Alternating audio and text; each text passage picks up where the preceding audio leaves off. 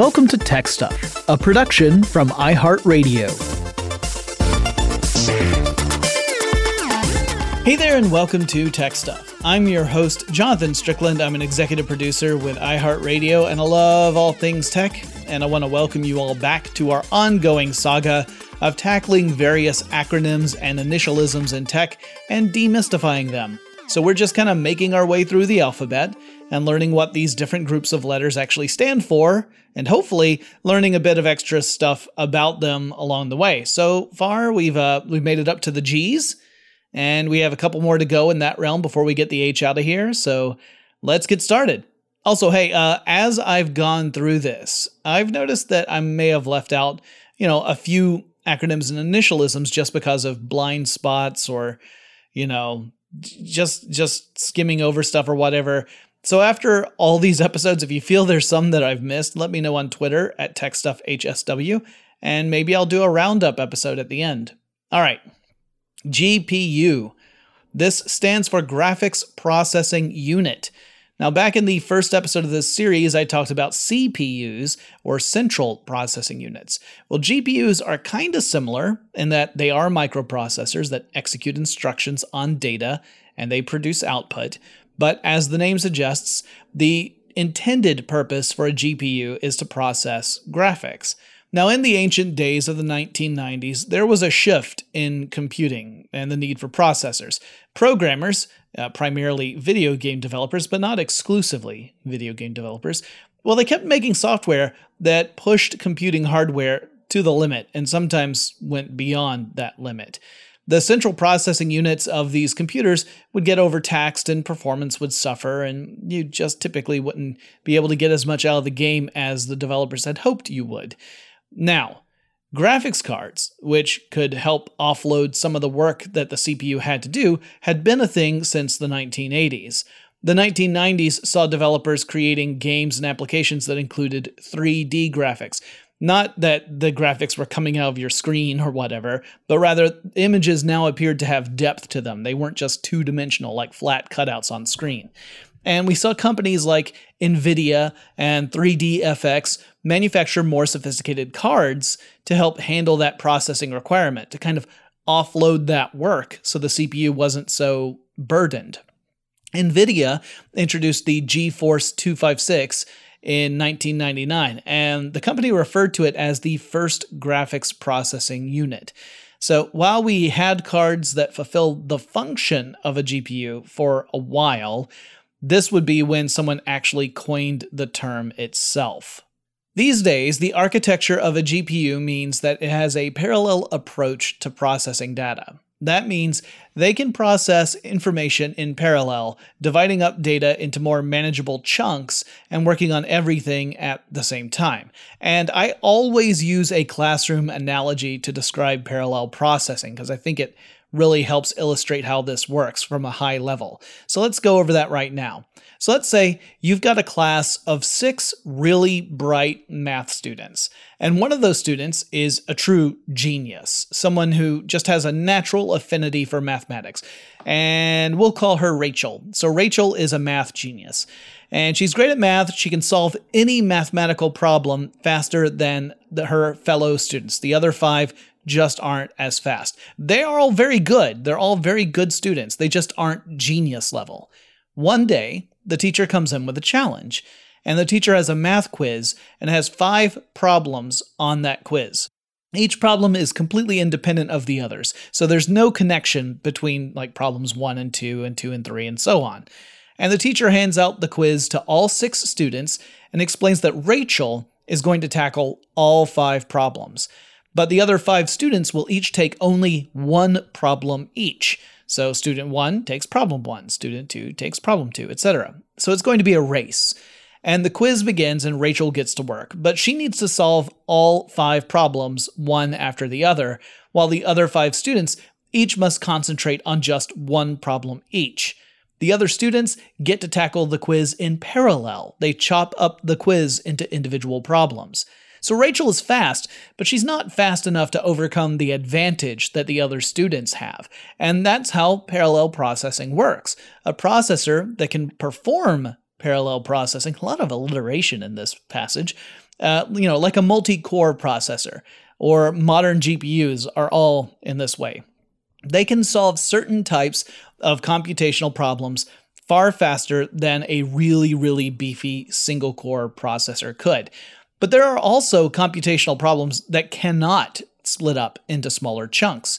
So if the teacher structured the math quiz so that question 2 depended upon the answer to question 1, and question 3 depended upon the answer to question 2, and so on, Rachel would have the advantage then, because the 5 individual students would have to wait for the previous answer before they could jump on their particular question.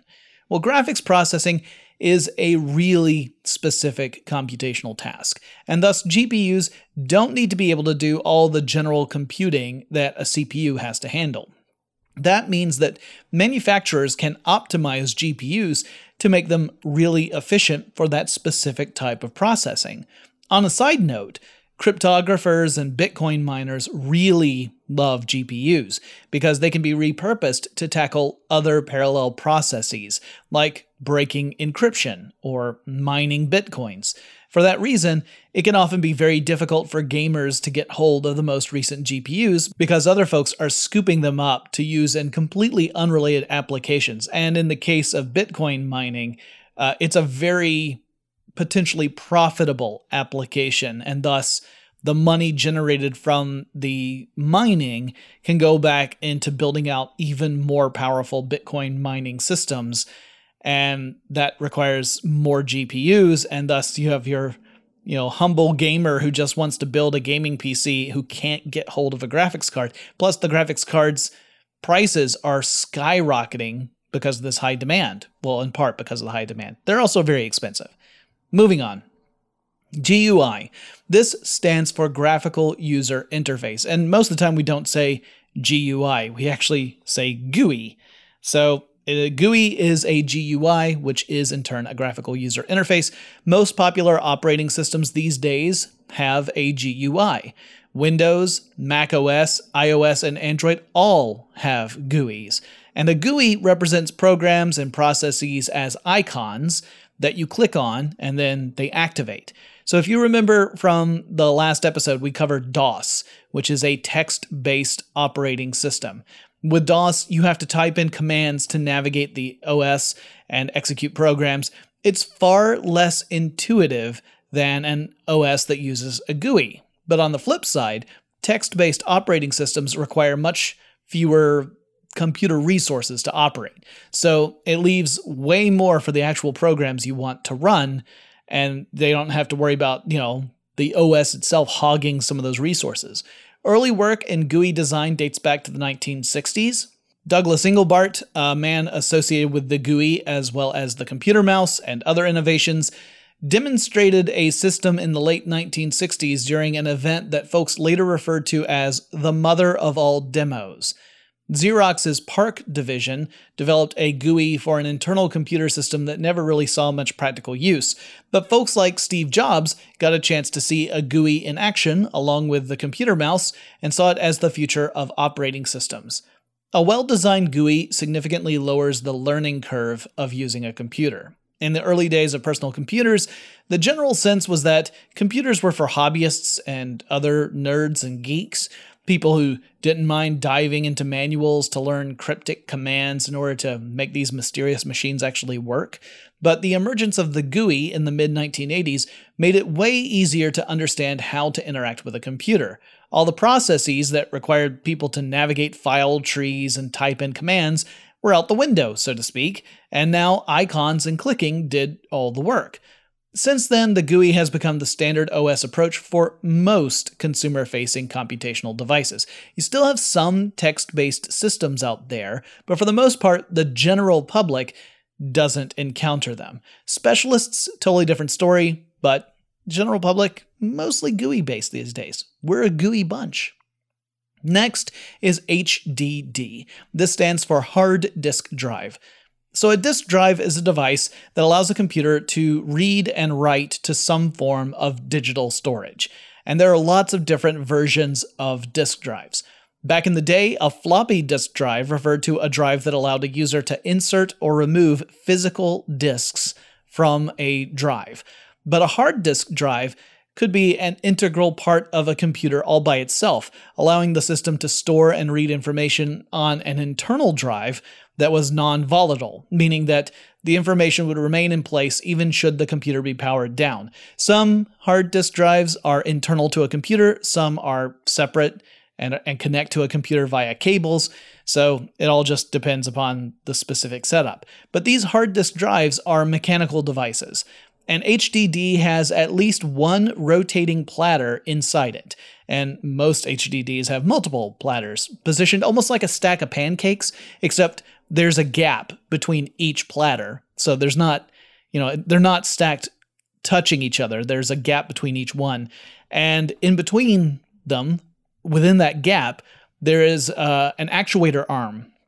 Most HDDs have multiple actuator arms that can extend between the different platters, and at the end of that actuator arm is a magnetic head that can read or write information magnetically to the platters. So all the info is stored magnetically. This is why if you ever were around computers in the old days, people always said, make sure you don't have magnets near them because that could corrupt data on the device. Still not a great idea to work with computers near powerful magnets for multiple reasons, but that was the main reason back in the day. Because HDDs are mechanical, stuff can and does break down. So if the platters become misaligned, the whole thing could grind to a halt, or worse, it could shake itself to pieces. If an actuator arm bends the wrong way, it could cause irreparable damage to the platters. There are a lot of parts that could potentially break down or wear out. Not all the problems are showstoppers. Some of them are totally repairable, but it does mean that there are several potential points of failure with an HDD. They also tend to add a lot of weight to devices. For that reason, many smaller gadgets rely on alternative data storage systems, some of which we will cover later in these episodes. So for a long time, HDDs were significantly cheaper than alternatives, and they remain the primary method of internal storage for computers, but it also takes time for a computer to retrieve information stored on an HDD because we have to remember, this is a mechanical system. It actually takes time for components to move into place and start to search for and pull relevant data. So a top-of-the-line HDD typically has a lot more storage capacity than the alternatives. So when it comes to actual storage, the HDD tends to win out, particularly when you look at the price tag per amount of storage. It's pretty common to find HDDs today in the 2 to 4 terabyte range, which honestly still blows my mind because I'm old and I remember when a megabyte was a big deal. Next, we have HDMI. This is High Definition Multimedia Interface. In the early 2000s, a group of companies that included Toshiba, Sony, Philips, and Hitachi worked together to create a standardized technology that would allow for the transfer of uncompressed audio and video signals from a source to an output, such as from a computer to a display, or a set-top box to a television. The HDMI standard would allow for higher resolution video while also carrying audio signals, and over the years, there have been many different cables and ports designed for these purposes. So let's do a very quick rundown for the video side. Early on in the 1950s, you had the development of composite RCA. This cable, little yellow-tipped cable, you might remember those, that could carry an analog video signal of up to standard definition resolution. That's either 480i or 576i, depending upon your region. The signal coded down to a single channel of information.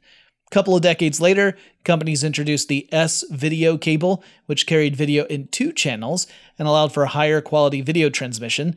Then you had component video cables, which split the video into 3 channels and could be even better quality, especially for color representation and luminosity. The component video cables were the top of the line in analog video signal transmission, but they also came right at the tail end of that, just before the digital revolution, so they weren't relevant for terribly long. They sort of became obsolete.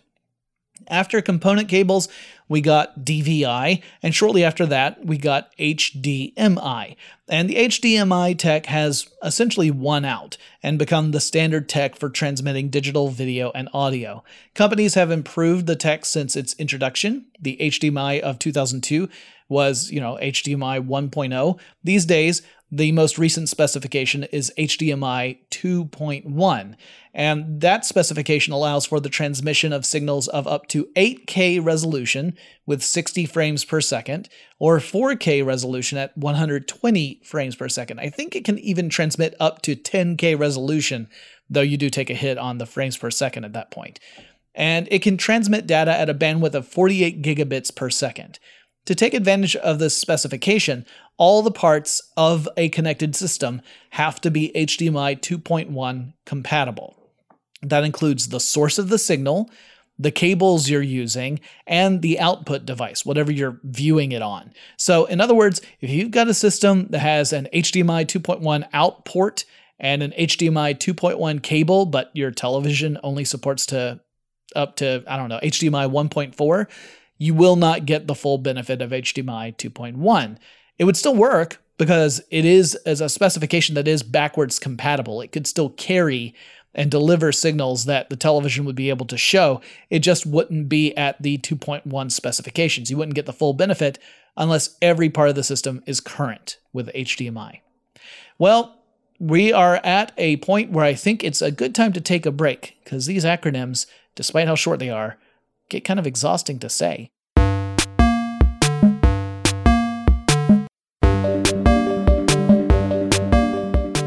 We're back, and let's hit it with HDR, which stands for High Dynamic Range. This is a dynamic range that is high. It can actually cover a lot of different types of stuff. High dynamic range is not limited to a specific technology. Essentially, it means that whatever range you're looking at, whether it's for a specific kind of a signal or a color representation or rendering or whatever, it's a range that has lots and lots of divisions. There's a big difference between the lowest end of the range and the highest end of the range. It's got a lot of dynamics to it. We call music really dynamic if there are a lot of variations between the softest tones and the loudest tones, as well as the quality of tone. So typically, this means you have more minute steps between the lowest end and the highest end. All of that sounds pretty wishy-washy when I say it out loud, so let's use colors as an example. I'm pretty sure you all know Roy G. Biv, right? Red, orange, yellow, green, blue, indigo, violet. The color spectrum for stuff like rainbows. That's a very simple spectrum, right? Just 7 colors. But you know there's more than just 7 colors. There are a lot of different shades of these colors, which you could also think of as little steps between one color, whatever you designate as being the true version of, say, red, and the next color, whatever is the true version of orange. Heck, I remember in the old days having crayons that had blue-green and green-blue in the same crayon pack. And the two crayons were not exactly the same color. Instead, both of them showed a color that in one instance was just a little more blue than it was green, and the other was the opposite. So if we're talking about a color spectrum, HDR might refer to more variants or shades of colors, perhaps in a spectrum broad enough that two adjacent colors might be difficult to distinguish for the average person, that they are different, but they might not be distinct enough for you to be able to tell on casual glance. With a digital display, this sort of color range means you're able to experience more lifelike colors. The display doesn't have to rely as much on tricking your eyes by using a more limited palette of colors to create the illusion of that range, and we end up with more vibrant and lifelike images as a result. So while HDR can refer to a ton of different stuff in tech, for the average consumer, we typically see it in reference to displays and televisions. There's no standard HDR format, which is kind of a pain in the tuchus since there are competing formats on the market. There is a minimum set of specs that each format has to meet in order for the Ultra HD Alliance, which sounds like a supervillain group, for them to consider it actual HDR. So in other words, you have to meet certain criteria for it to be HDR, But there's no standardized way to do this. And it doesn't matter how you get the output. It just has to have the output meet those specifications, which is a little frustrating. HDMI 2.1, which we talked about before the break, supports HDR. And kind of like HDMI, to enjoy the benefits of HDR, you need every element in your system to be compatible with whichever format you're trying to display. And HDR video is about more than just color representation. It also has to do with luminance, or brightness. HDR is also a great way to explain that image quality goes well beyond just resolution. A picture could have very high resolution, but very poor color representation. Video image quality depends upon multiple factors, so that includes resolution, color representation, contrast, which is the difference between the brightest and darkest colors, and how many steps there are between those two extremes. It's kind of its own high dynamic range feature, as well as frame rate. That's another big one. Now, the reason I mention all of this is in case you're ever in the market to upgrade your home theater system, it's good to know there is not just one single component you should concern yourself with, or else you might find that the setup you buy doesn't match your expectations. Moving on. Next, we have HTML and XHTML. These are not, partners that had a nasty breakup and now they're exes. No, HTML is hypertext markup language, and XHTML is extensible hypertext markup language. Let's break these down a bit to understand what they actually mean. So a markup language is a tool that allows someone to make annotations to a document that is distinct from the content of that document. So, for example, if you've ever worked with a document program that allows editors to put in comments off to the side in that electronic format, perhaps it shows up as like a little word bubble. Well, that's an example of a markup language system. It's a technological evolution of an editor making notes in red pencil. And man, that takes me back. So much red pencil. Hypertext is a method of creating text that can link to other parts of a document. An electronic document, or it can link other documents together. So it's links, in other words. If you're familiar with the web, it's links. Let's say that you have an electronic document version of the play Hamlet by Shakespeare, and you want to go straight to the to be or not to be speech. Well, then you could go to the table of contents in that electronic document and click on the hypertext link for Act 3, Scene 1, and boom, that link takes you to that section of the document. And like I said, those links can go either within a document itself or between different documents. In the World Wide Web, hypertext represents the strands of web that hold different points together. You can also think of HTML as a set of instructions as to how a web browser should display a page. The markup language uses tags to distinguish different elements within the document. So for example, there's the tag open bracket img / closed bracket, which indicates an image. Yeah, I get it. So using HTML, you can create structured documents that behave a specific way within a browser. All right, so XHTML is an XML version of HTML, and XML, as you might guess, stands for Extensible Markup Language. It's a markup language that is readable by both machines and humans, and it standardizes the methods to access information, so it makes that process more efficient and accurate. So XHTML in many ways is similar to HTML, but it has a more strict error handling approach. A web browser will still give the old college try to display a web page that has HTML errors in it. But with XHTML, well, you'll be headed back to editing to find out where you done messed up.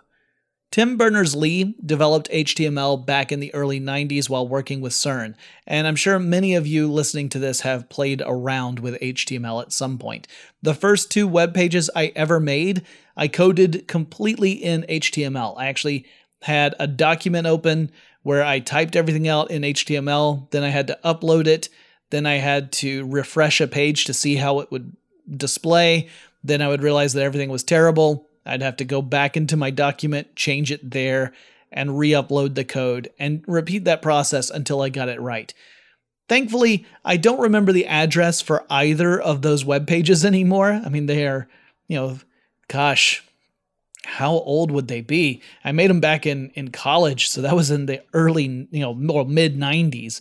So if they still exist, I am unaware of them. I bet they don't exist. I'm sure those servers are down, but I cannot relive that terrible, terrible web page that I made, and I'm thankful for that. I remember one was definitely about pirates, so let's move on. Next, we have HTTP and HTTPS. On a related note, this is similar to or relates to the HTML. This stands for Hypertext Transfer Protocol, and HTTPS is Hypertext Transfer Protocol Secure.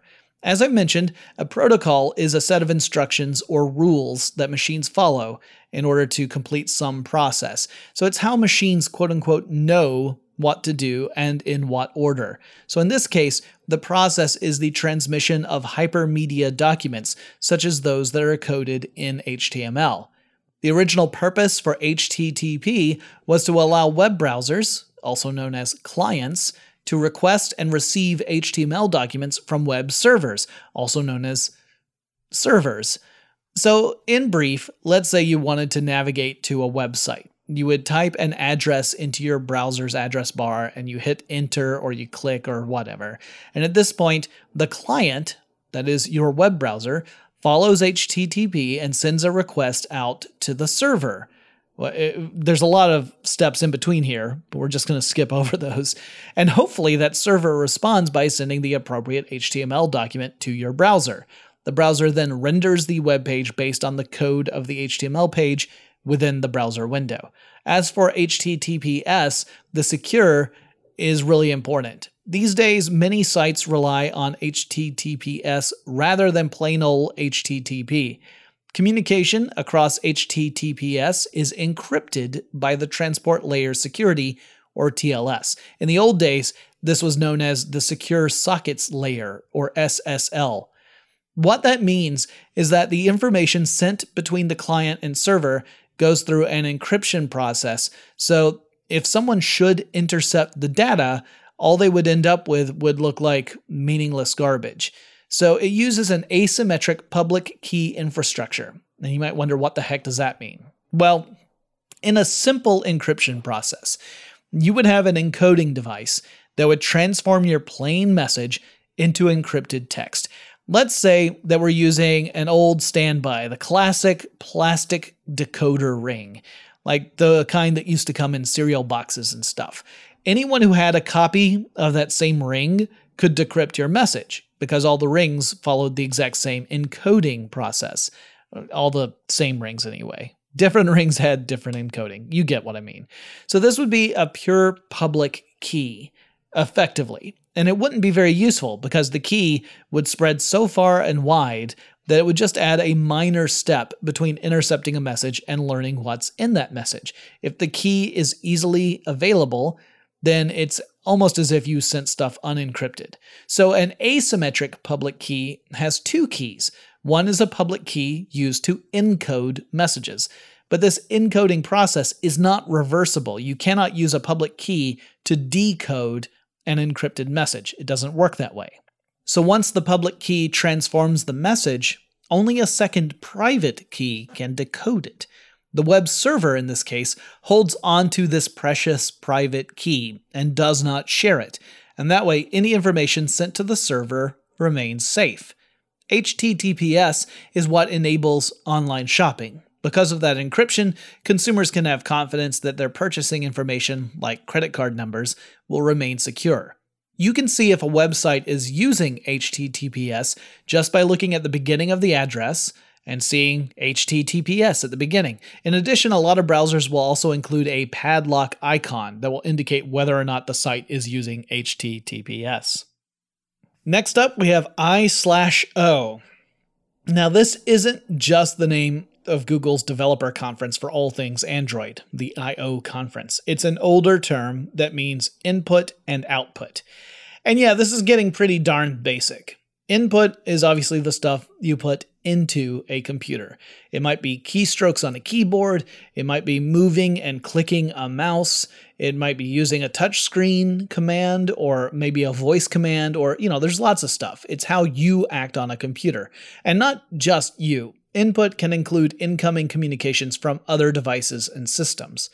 Output, well, that's what a computer puts out. It might be something really overt. It might be like a print job sent to a printer, or a message on a display, or sound effects played on a speaker. Or it could be more subtle, with the CPU executing instructions that aren't necessarily observable by a human user. It's the result of the computer executing instructions on data. That's the output. So, some devices are pretty easy to categorize as either input or output devices. A keyboard, a mouse, a trackpad, a joystick.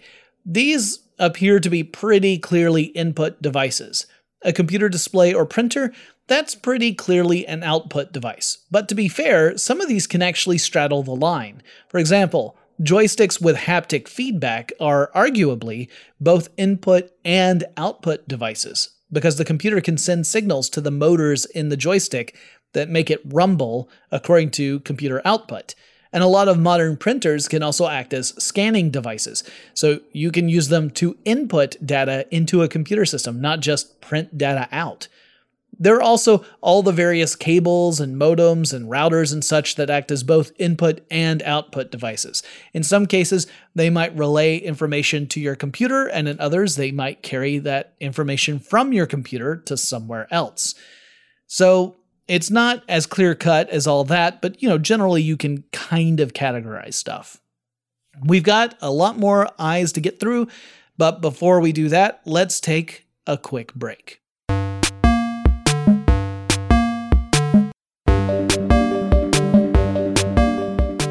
So, do you think I can get through all the rest of the I's before the end of the episode? I can.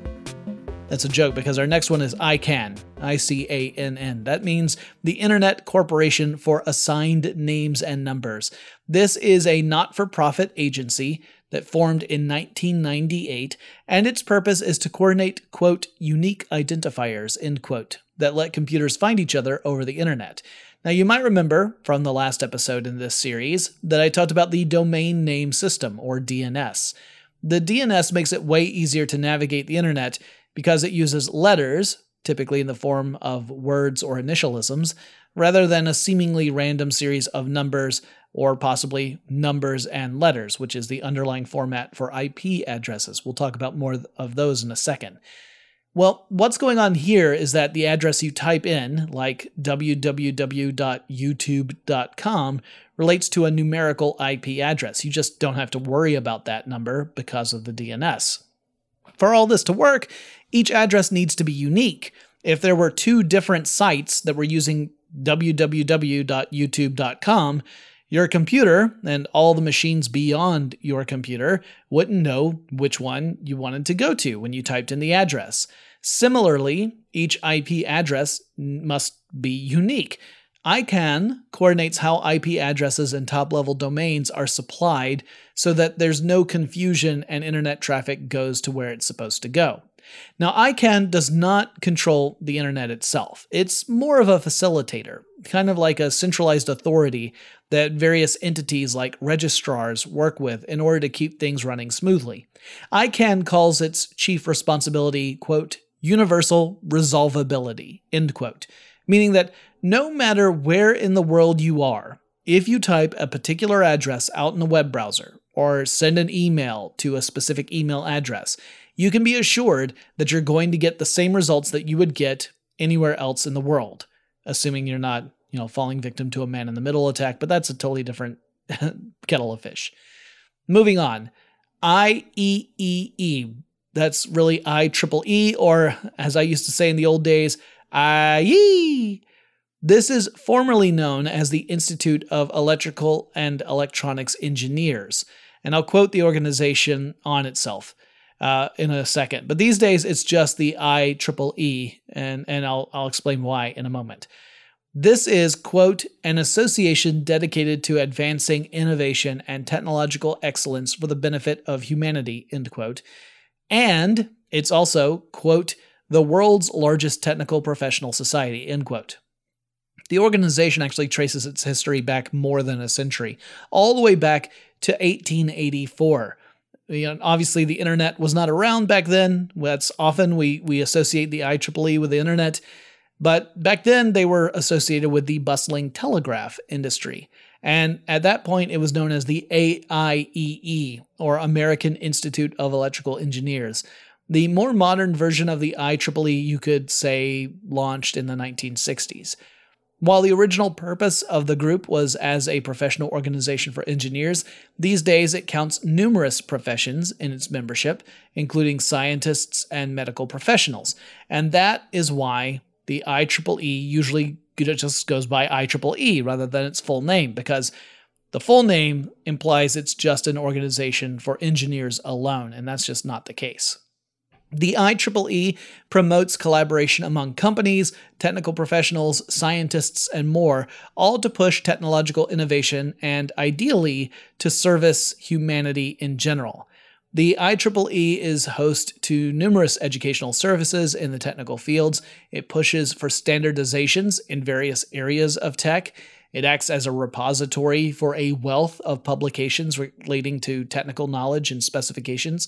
One of the famous standards that the IEEE ratified and helped develop was for the family of local area network technical standards. This is the set of standards computers use to communicate with one another at a local area network. More on those in a future episode. This is the 802.11 set of standards, which includes all those wild designations you see on Wi-Fi modems and routers.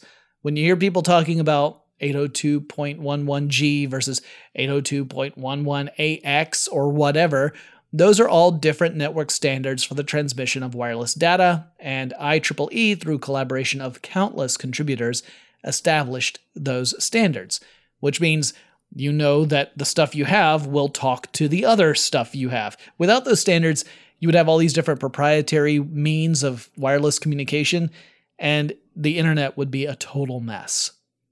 Moving on. IoT. This is the Internet of Things. Back in 1999, Kevin Ashton, a technologist and author, coined this phrase, and he was looking ahead and envisioning a world in which lots of different stuff would connect directly or indirectly to the internet. It wouldn't just be a network of computers and network devices and switches and stuff, but of all sorts of things, from individual sensors to appliances to vehicles and beyond. Now, at the time, I think a lot of people didn't really appreciate what this would really mean, or the scope at which it would happen, or how it would necessitate huge strides in how we handle stuff like privacy, security, data storage, and information analysis. In fact, I'd say a lot of us are still getting a handle on that today, particularly as we see companies continue to market products that could pose as a potential security vulnerability within a network. It took several years for IoT to evolve from a hypothetical concept to a buzzword to a real thing, but we're definitely in that real thing stage today. Heck, we didn't get the first popular consumer smartphone until 2007, so it took quite a while for IoT to kind of take off. But these days, you'll find tons of consumer products that fall into the IoT category, from smart thermostats that have a persistent network connection to sensors that you can put out into the garden and let you know when you should water your plants.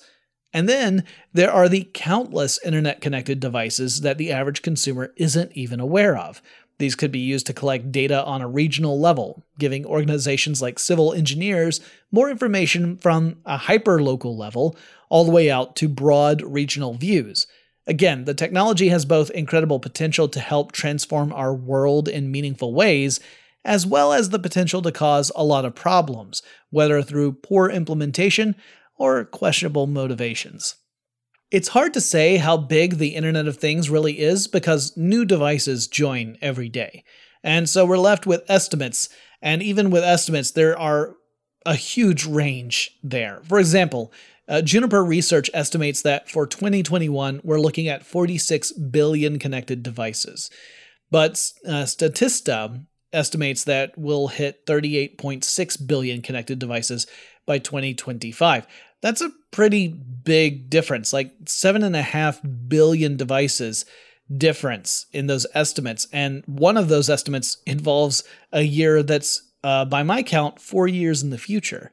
So to be fair, this kind of thing is really hard to get a handle on. It's hard to get an accurate estimate as to how many devices are connected to the internet. Also, how do you define that? Do you discount stuff like computers and smartphones and just focus on what we would traditionally refer to as IoT devices? So I think it's pretty safe to say we're somewhere in the tens of billions of connected devices somewhere, though a precise head count really isn't possible. Next, we have IP. This stands for Internet Protocol, and it's frequently paired with the word address, in other words, IP address. This is the numerical string that is unique to each device connected to a computer network that is using IP as its communication protocol anyway. But more broadly, IP is a communications protocol, and it all gets incredibly technical. Plus, we're going to dive into this further when we get to TCP IP later on, because more often than not, we hear of these two sets of protocols grouped together than we typically hear of them separately. Now, I will say there are two major versions of IP that are in use today. IPv4 is the older one. That one has been in use for decades, and it still remains the dominant version of IP used today. It's been in use since the early 1980s with stuff like SatNet and ARPANET. It uses a 32-bit address space, which allows for 2 to the 32nd power of addresses. So in theory, that you would get that many addresses, but a lot of those, millions of them, are actually held in reserve. But that translates to nearly 4,300,000,000 addresses. Not quite, it's like 4,290-something million. And that sounds like a lot of addresses, but again, we just talked about IoT. When you take into account all the devices connected to the internet, you realize 4.3 billion is really not that much in the grand scheme of things. You'll usually see an IPv4 address written in dot decimal notation, with 4 groups of numbers separated by decimal points. So in the old How Stuff Works article on IP addresses, which I used to refer to all the time back in my days writing for that site, the address for the, quote, machine that humans refer to as howstuffworks.com, end quote, has the address 216.183.103.150. By the way, I see you, all you websites out there, that took that information and presented it on your own web pages without attribution. Some of you didn't even bother to change the wording at all. For shame. Anyway, the groups of numbers can only occupy a range of 0 to 255. So you would never have an IPv4 address that would have a group of numbers like 472 or anything like that. That's not supported by the protocol. Now, IPv6 is the most recent version of the Internet Protocol. It has been a standard since 2017 when it was ratified, and its addressing system is a 128-bit address. Remember, IPv4 is 32-bit. So that means that it could allow for addresses at 2 to the 128th power. Way more than IPv4. It's an understatement to say way more. These addresses are in hexadecimal digits, grouped in 4 digits each, with 8 groups total, and they're separated by colons. And one of the main reasons for IPv6 was that it was clear that IPv4 addresses were going to run out. In fact, that has happened with several regional internet registries, and that would necessitate greater adoption of IPv6. But both IPv4 and IPv6 protocols are able to work simultaneously, and modern browsers support both. That means that a lot of systems are still using IPv4 because they haven't, felt an urgent need to get up to date on all of that, because it still works. Now, to be fair, the process of switching over isn't as simple as actually flipping a switch. It's much more involved than that. Now, IPv6 has a lot of advantages over IPv4, beyond the fact that it's not going to run out anytime soon, that is. And I probably will need to do a full episode to run down both versions of the protocol to explain it a bit more. Finally, for this episode, we have IRC, Internet Relay Chat. This is a text-based online chat system that dates back to the 1980s. IRC allows a single computer to open up multiple chat communication channels with other computers all at the same time, And multiple computers can also join a single communication channel. So you kind of have party chat. So you can have numerous one-on-one chats open through IRC clients, or you could join a party chat or both. In the old days, to use IRC, you needed to install an IRC client. And it's kind of like a web browser, but it's for text-based chat. Later on, some web browsers incorporated IRC clients within the browser itself, which allowed users to pop into IRC chat without the need for a separate client. The IRC uses its own network of servers, with each server hosting chat rooms. Now, this means that, unlike a web browser, where you just type an address in your browser bar and you get the web page you want, with IRC, you actually first have to navigate to the correct server that hosts the chat room you want to join. If you go to the wrong server, you'll either end up in a different room with the same name as the one you intended to visit, but it won't have any of the people you wanted to chat with there, or you'll create a brand new room with that name, and you'll be the only person there, all by your lonesome, and that's just sad.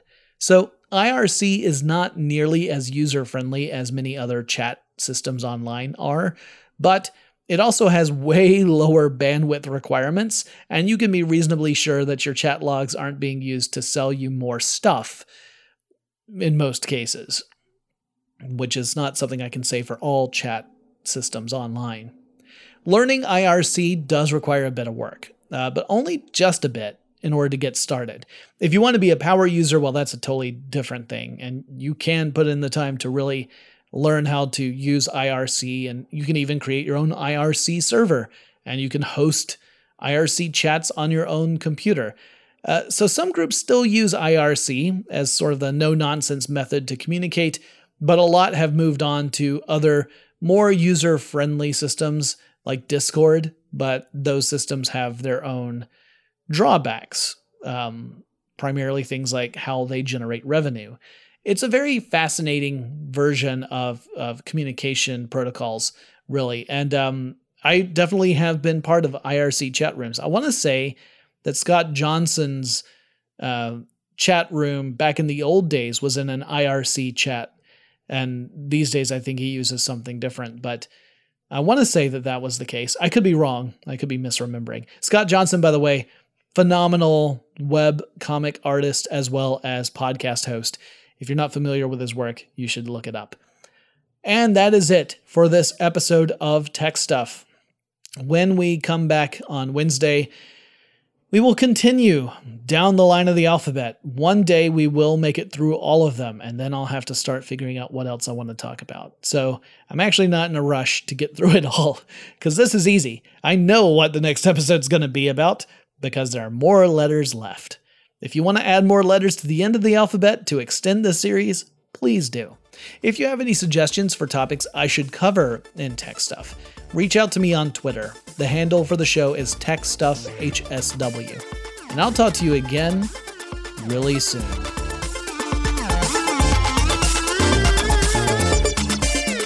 Tech Stuff is an iHeartRadio production. For more podcasts from iHeartRadio, visit the iHeartRadio app, Apple Podcasts, or wherever you listen to your favorite shows.